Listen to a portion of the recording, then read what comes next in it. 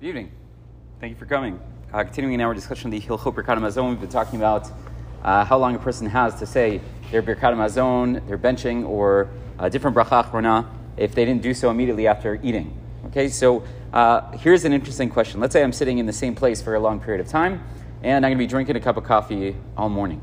So what do we do in that case? Do we say every time you take a drink from your cup of coffee, you're going to need a separate bracha before and after? If it's going to be spread out, you're going to have multiple cups in the same place. I don't know about you guys, I sit at the same desk pretty much all day. So can I just make the bracha once in the morning and then it'll last me for the entire day? What's that going to look like? So here the Sefer Piskei Teshuvot says, he says, Vigam, let me start somewhere. V'hinei, lefi hapsak shel harbei achronim, elu nihug alma kishenimsaim zman memushach b'makom echad. He says the practice that most people seem to have, according to the majority of achronim, is that if a person is sitting in one place, he says, "Kagon ha'oskim b'torah b'tei midrashot." Let's say you have someone who's learning in the Beit Midrash, in the study hall. They're going to be there for a significant amount of time, b'yeshivot of the kolelim, in the yeshivas and the kollels. Umidei pam shotim kos mashke. And every once in a while, they're going to take a drink. So he says, she'ein mevarchin al kol kos v'kos. They don't have to make a bracha for each and every cup. V'af shalu liot shebein kos l'kos yavor zman shiri kul. Even though technically the zman ikul, the time that it takes to begin digestion, is going to pass. We said that for something like a drink, it's usually around 11 minutes. We said that's what we were supposed to try to that was the window of time that we were supposed to be careful about. So he says, according to many poskim, that you don't have to make a bracha for each and every one. He says, he says that even though that might be the case, that might be the common practice, maybe this isn't such a good idea, and he brings a number of reasons why maybe it's not a good idea. Chada, number one, ki mafsidim birkat borin nefashot al kosod hakodmim shavar bizman shtiatam shiri kul. So number one, you miss out on the opportunity to say the bracha of borin nefashot. Even though technically you could argue, all right, I'm still drinking, whatever, blah, blah, blah, blah, but, the amount of time is going to pass, more than 11 minutes is going to pass in between the drinks that you're going to take, so you're missing out in theory on that opportunity. He says, he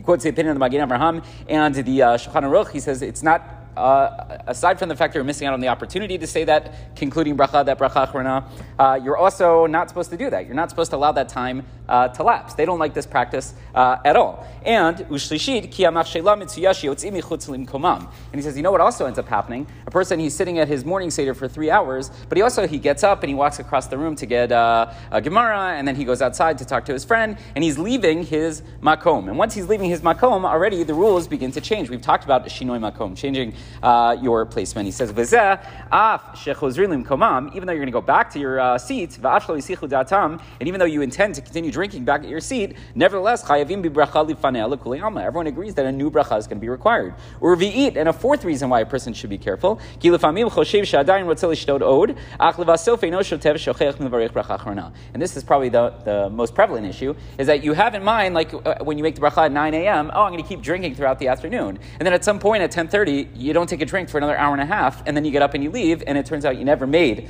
that bracha achrona. So even though the practice seems to be that people make that one bracha and it lasts them all day, he says you got to be really careful because there are different concerns. Number one, there are opinions that don't like it. Number two, you're missing out on the opportunity to say that bracha achrona. Number three, you're likely going to move, which is going to force new brachot. And number four, you might forget about it altogether, and that would be bad news. He says, V'lachein haminhag anachon. So he says, even though that is the prevalent practice, he says it's better levarech bracha rishona ubracha achrona al kos v'kos. On each and every cup that you're going to have, even though you're in the same spot and you're going to be there for all day, still do an opening bracha and a concluding bracha. Zulat im yodea bebeirur shetoch shiur yikol yishteh od kos. Unless you know, because you drink a lot, that within that 11-minute window, you're going to continue to drink, so then you don't have to make the concluding bracha, you wouldn't need a new bracha. But if you don't know that, you're just planning on going to be here all morning, so he says you should be really, really careful to say the opening bracha and the concluding bracha on each one. You got to be careful also if you're certain you're going to be there for those 11 minutes, that you're not going to get up, you're not going to walk somewhere else.